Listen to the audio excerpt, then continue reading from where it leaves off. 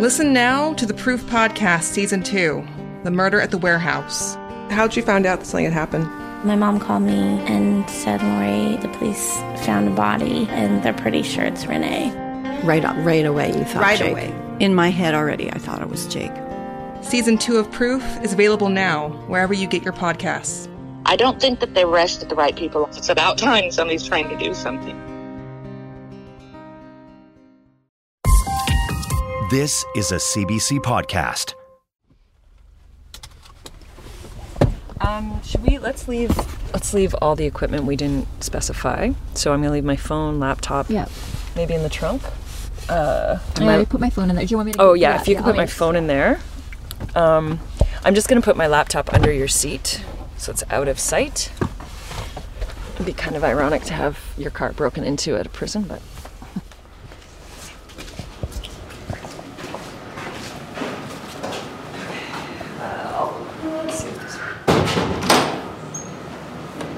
Hi, how are you? I'm okay, yourself? Good. Do you want me to put stuff on the belt? Sure. Okay. Who are you here to see? Stanley Tippett. Oh, okay. You know that So name? you're good? Oh, yeah.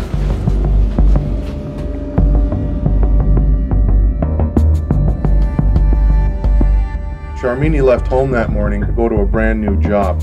We have not been able to find that job she was going to. He was very manipulative, he was very deceptive, and he thought that he could be charming and could just convince us that we were wrong. Another bizarre twist today at the Peterborough Courthouse. That's where 32-year-old Stanley Tippett made his first court appearance, accused of abducting and sexually assaulting a 12-year-old girl. I guess the question is, do you believe him? I'm prepared to assume Stanley is telling the truth, and I think everyone should. Never, ever have I met a man like Stanley Tippett.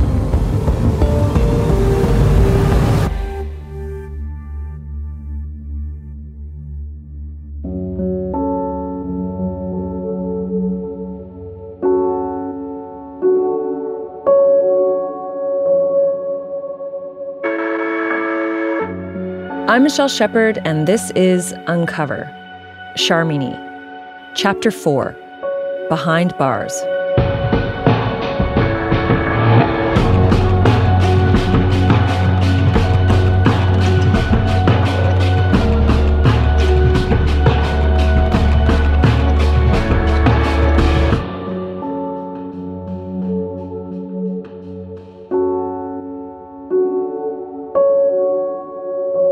I've been to a number of prisons over the years for interviews, and most of the time you have to spend weeks, sometimes even months, going back and forth with officials to negotiate access.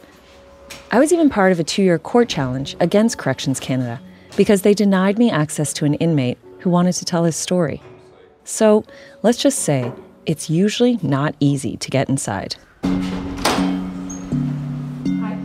But this time, it was. They're expecting you guys in B&C. You doing a podcast? Does that sound right? That sounds right. Oh, really easy, actually. And everybody was incredibly helpful. Good morning, Work with Institution, bonjour. Oh, hi, I'm trying to reach Sandra O'Reilly, please. Just a moment, I'll transfer your call. Thanks. So we just had to work out a few logistics. AWMS office, Sandra speaking. Oh, hi, Sandra, it's Michelle Shepard. Of course, Stanley Tippett had to agree to the interview. So I sent off a request. Stanley Tippett was only a suspect in Sharmini's murder. He was questioned, but he was never charged. Tippett is in prison, though. After Sharmini's death, he was convicted of 3 offenses, including the sexual assault of a 12-year-old girl. He's been declared a dangerous offender. He can apply for parole, but in all likelihood, he's never getting out.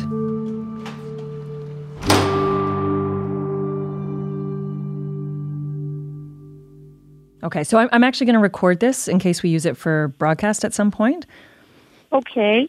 To my surprise, just days after I sent my request to interview Tippett, I get an email from his mom, Susan Anderson. But thanks for reaching out to me. I was actually surprised to get your email because I don't actually think we met years ago when I was writing about your son. But I was curious how you knew I was trying to talk to him. son gave me your name. Okay. Yeah, Stanley had given me your name, so he told me to try to reach out to you. Right. Okay, so what was it that you wanted to talk about? Well, seeing is like Stanley been convicted of, like, I feel like he didn't do it. Our connection isn't great, and Susan, like her son, has Treacher Collins, so her speech is affected. I'm having trouble hearing you. Sure, I can speak up a little too. Yeah, because I wear hearing aids, so I don't hear very good. Susan wants to talk about what she says is Tippett's wrongful conviction. She didn't believe her son at first. But now she says there's evidence to prove he did not kidnap and sexually assault that 12-year-old girl in Peterborough. Well, been talking to him, and I believe him. Right. Tell me just a little bit about him. Like, tell me what Stanley was like as a kid and in the years since. When he was a little boy, even when he was like 12 and 13 years old, he loved to work. Like everybody just loved him, and he was always a good worker, Right. And had to do it hard, and he loved his little brother, Did you have any problems with him growing up?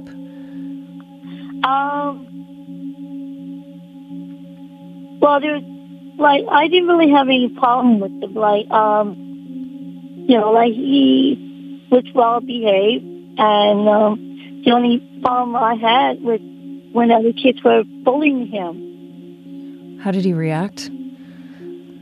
Well, he used to get upset, and, get beat up. And I always had to get the police involved, Right. Their lives were chaotic. There was violence, alcohol abuse, and poverty. More than one member of the family has had run-ins with the law. I think he moved to Oshawa about 2 weeks before Sharmini disappeared and that case started. What was that like? I know it's 20 years ago, but what do you remember?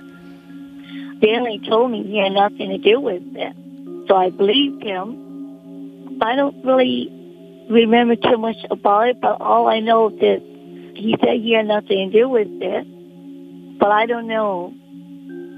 Why do you say that? So I asked him to straight out. I say, do you have anything to do with it? This part is a little hard to make out.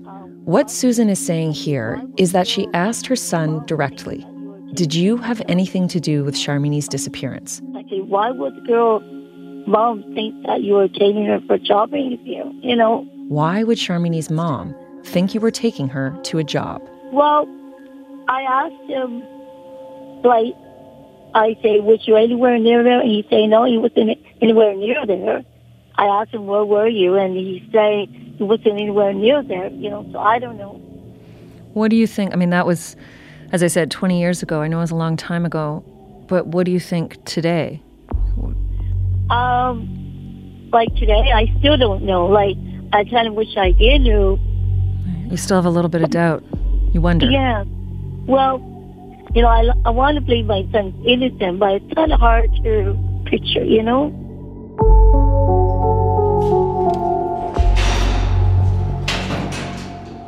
We've done all we can to find out about Tippett.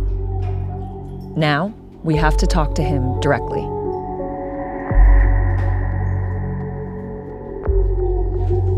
So we're just waiting for him to come in, and they've put us in the visitors area.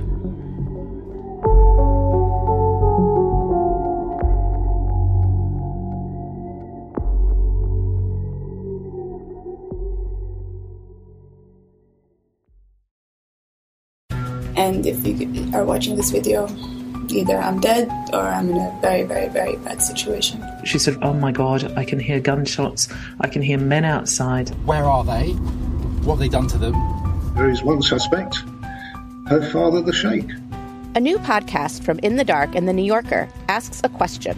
Why do the women in Dubai's royal family keep trying to run away? The Runaway Princesses is available now. Follow In the Dark wherever you get your podcasts. Oh, here you come. Hi. Hi. How are you? I'm okay. Did Do you remember me? Yes, Michelle. 20 years ago. Yes. Let me introduce you to everybody. This is Alina. Hi. This is Stanley. This is Kathleen. Hi. To our surprise, Tippett just saunters into the visiting area. He's alone, no guards, no shackles, no handcuffs. He looks almost shy, and he's soft-spoken. There is nothing menacing about him in the way he talks, walks, or presents himself. So, you know we're doing a podcast. Could I just speak with you for 1 second? With me? Yeah. Sure. Tippett pulls me away from the others and speaks in a low voice. Our microphone doesn't pick up much, but Tippett is basically setting down his ground rules. He tells me he won't talk about Sharmini. He won't even say her name. He calls it the Don Mills incident. He only wants to talk about what he says is his wrongful conviction. The Peterborough sexual assault of the 12-year-old girl. His third conviction and the most serious one. Why don't we just sit down and talk? Okay. And we can talk about everything that you just mentioned. Okay. And if I get into some area that you don't want to talk about, or as you say, your lawyers have told you not to, then you just don't answer. Does that work? Is that okay? Yeah. Okay. Good. Okay, Wanna- great. On it. You want us to explain the equipment a little bit, just so you're aware of what it is? Yeah, well, it's a video camera and stuff. Yeah, well, I felt that it was really important to this basically to let the public know. Like, I want the public to know about what's going on in the justice system.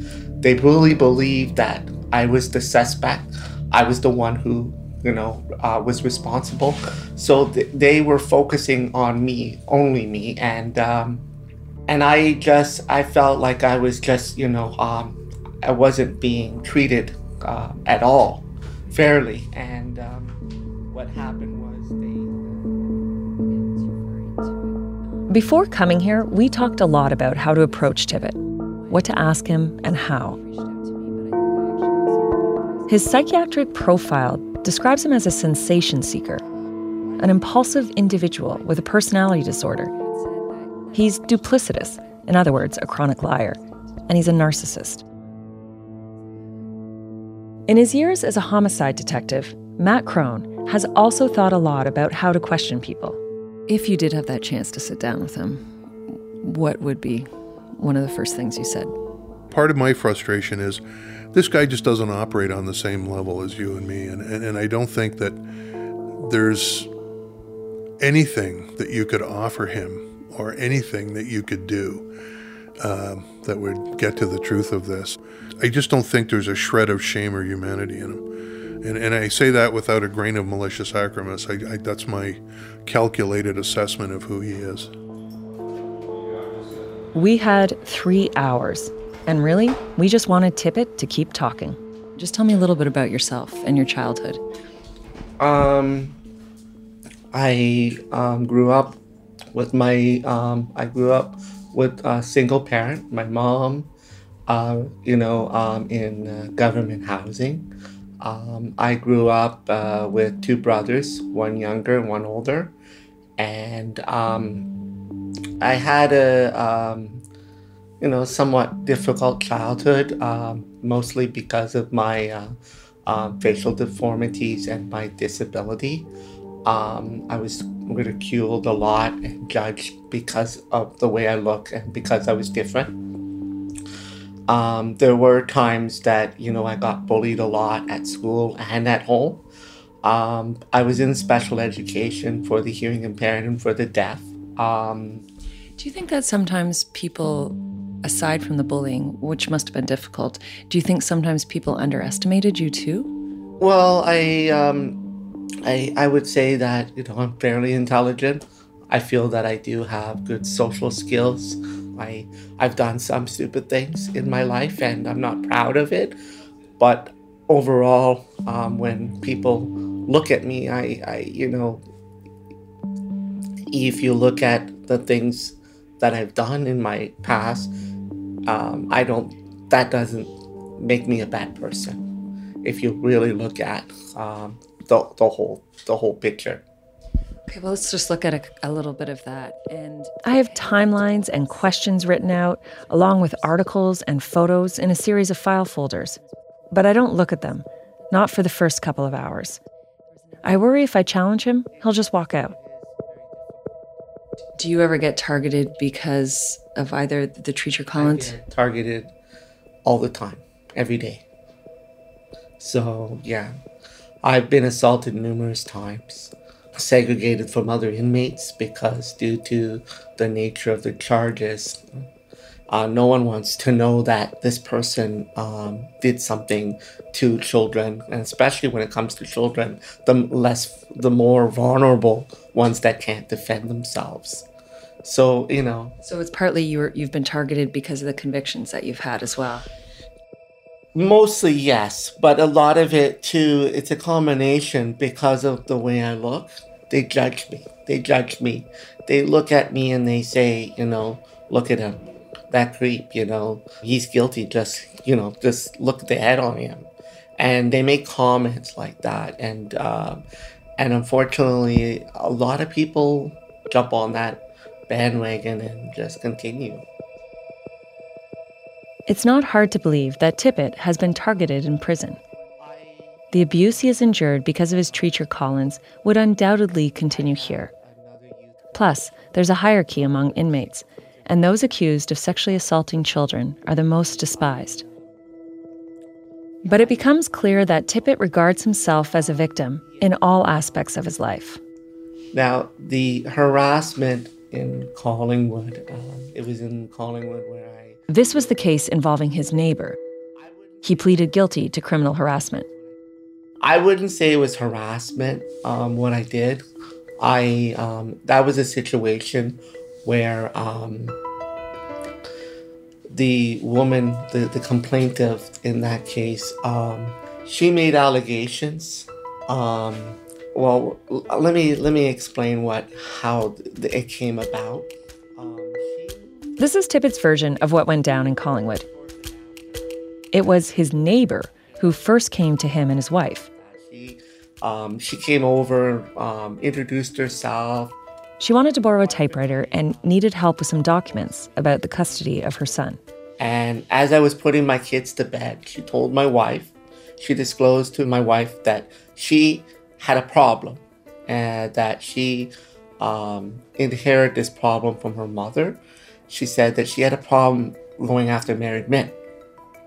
So she had a problem and was pursuing you? She just said in general to my wife that she had a problem pursuing married men. She couldn't help herself. She couldn't help herself because that's what her mother did, and she said. He says the neighbor was actually the one watching him and his wife. Every day, she was watching me come and go. As me and my wife were going out, she was going to the door, and I didn't know what she was doing, but it seemed like she was keeping track of when I was coming, when I was going. And later on, I found out that she was keeping a log and saying that I was stalking her. So this is the first time I'm hearing all these details. But help me understand it. I mean, that scenario you just laid out sounds like she was criminally harassing you, but the person who was convicted was you. We move on to the details of his second criminal harassment case. This is the one that sounds so eerily like the circumstances of Sharmini's disappearance. By now, he has left Collingwood and moved to Peterborough. Now, when I went to the job fair, I had gone around prior to that. I had gone around to different places, the YMCA, but the YMCA wasn't hiring. I went to a couple of the fast food joints. The only one that was, that only seemed like it was maybe, hopeful was Walmart. So I attended the job fair. I got there. It's here he meets his next victim. She started telling me that she hopes to get the job. And she was telling me about, she was an immigrant and that, she was telling me that she had just got married. and that she had a job and that she had quit. And, at the time I felt that, like I felt a little bit jealous because I didn't really felt that she was worthy of getting the job. Like you were in competition because you wanted the same job. I felt that I have to try to eliminate her from, I felt that I wanted to get her to, go elsewhere. Even though this is a job fair where presumably there's dozens and dozens of people? I felt that,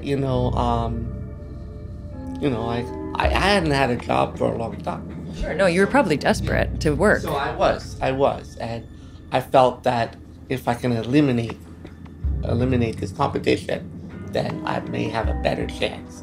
Why her though? There would be so many people. Well, I was discouraged. What bothered me was that she told me that she had just had a job and that she had quit. I felt that, I deserved a job more than her.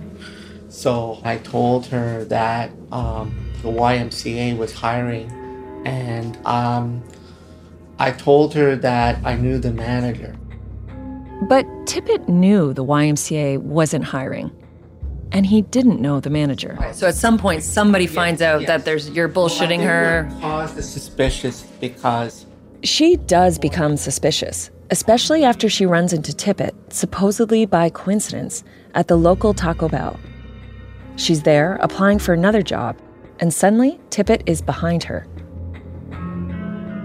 One morning, I was on my way to Taco Bell, and sure enough, she was there. Peterborough is like a weird small town, isn't it? Yeah.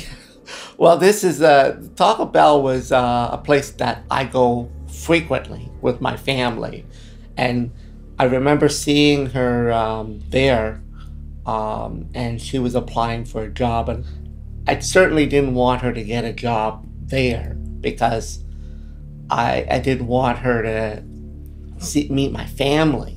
But you seem to have this weird dislike for her. I mean, you barely know her. I didn't have a dislike. I just didn't want... I had lied to her, and I certainly didn't want my family, like my wife. I didn't want to be, I didn't want to have to face the fact that I had lied to this person. She was under the impression that I must have followed her there. Had you followed her there, or? Pardon? Had you followed her there? No, not at all. He says he didn't follow her, and the meeting was a coincidence. According to court records, Tippett got mad and insisted she fill out a fake YMCA application. An application he had brought with him. And the harassment didn't stop there.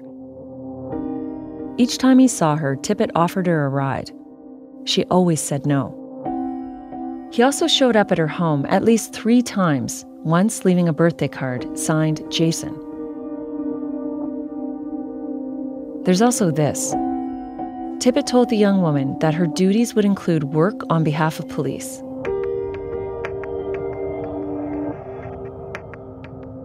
Eventually, the woman calls the YMCA. They tell her no one by the name of Jason works there, and they're not hiring. And then they call the cops. Police charge Tippett with criminal harassment. Did they take your car at that time too? Yes, they did. They seized my vehicle, and they searched my home, my residence. Yeah. What did they find in your vehicle? Well, they they took it out of proportion. Like, I had items in my vehicle. Like, I had basically stuff that I had cleaned my vehicle with. Like, I had like the common stuff. Like, I had some rope that I had a hammer that was a little hammer that I had underneath the driver's seat.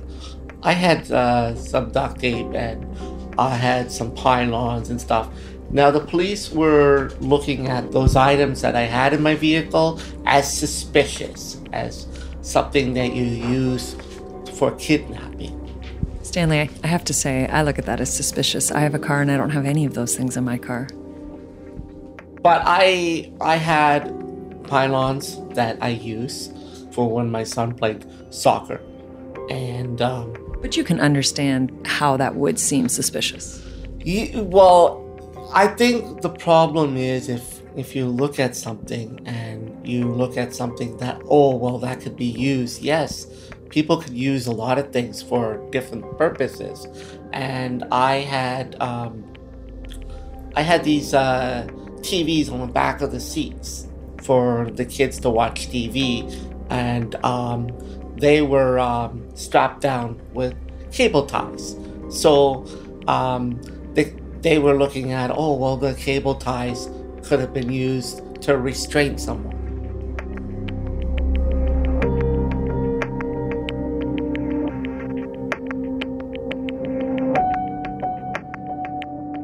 I move on to the last case, the sexual assault of the 12-year-old.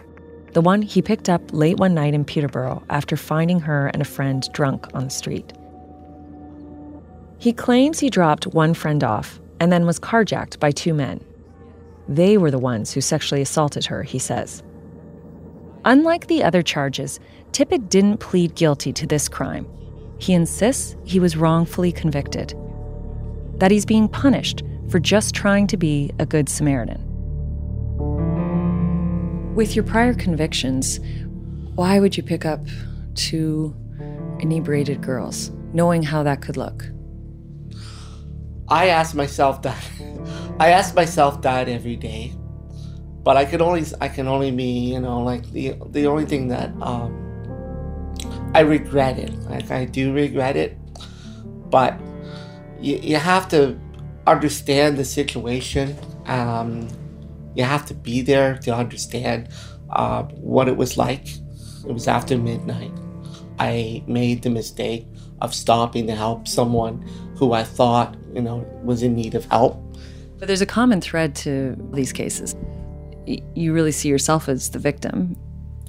This, to me, is just that, there's situations in life that sometimes you make decisions and you don't know when after you make the decision how it's going to turn out. And yes, I was duped. Yes, there were situations that I made bad judgments and I made decisions that I shouldn't, I should have thought more carefully about what I was doing. And I regret a lot of things that I did that night when I was helping the two girls. Like, I keep constantly saying, well, I shouldn't have, I should have called the police. I feel that, I should have done that. The first thing I should have done that. I felt that I was doing what any, citizen should do. I was brought up that way, I was brought up with the values that if you see someone in need of help, you should stop for help, How would you feel if they reopen the Sharmini case at some point? As I mentioned, I don't want to. I'm not interested in making comments or giving any further comments about that because I don't have any information to add to that. The information that I provided to you and to the police, that's the same information that I'm standing by today. Standing by is an awkward choice of words. That's my position. That's what I mean. Position's not much better. I don't have any other information to offer.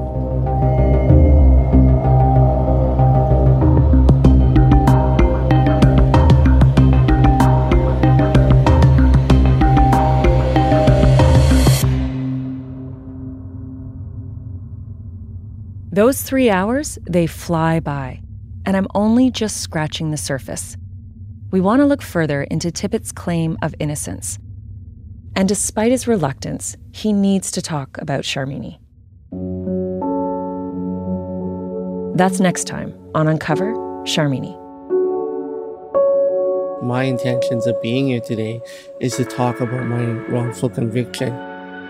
I believe that it's important that people know about the DNA evidence that supports my innocence.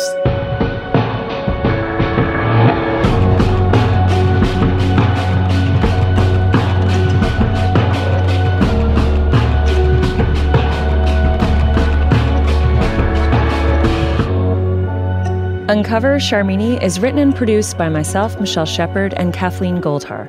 Our associate producer is Alina Ghosh. Our audio producer is Mitchell Stewart.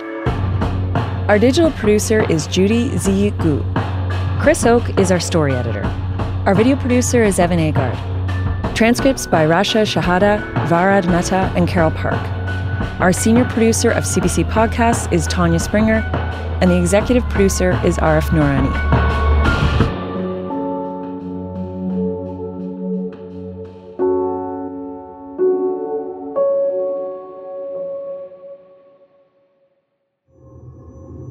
Uncover is a CBC podcast.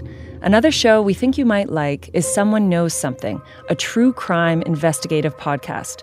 In Season 5, host David Ridgen travels to Thompson, Manitoba to investigate the unsolved 1986 murder of Carrie Brown.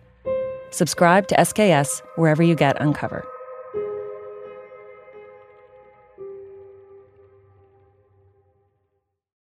For more CBC podcasts, go to cbc.ca/podcasts.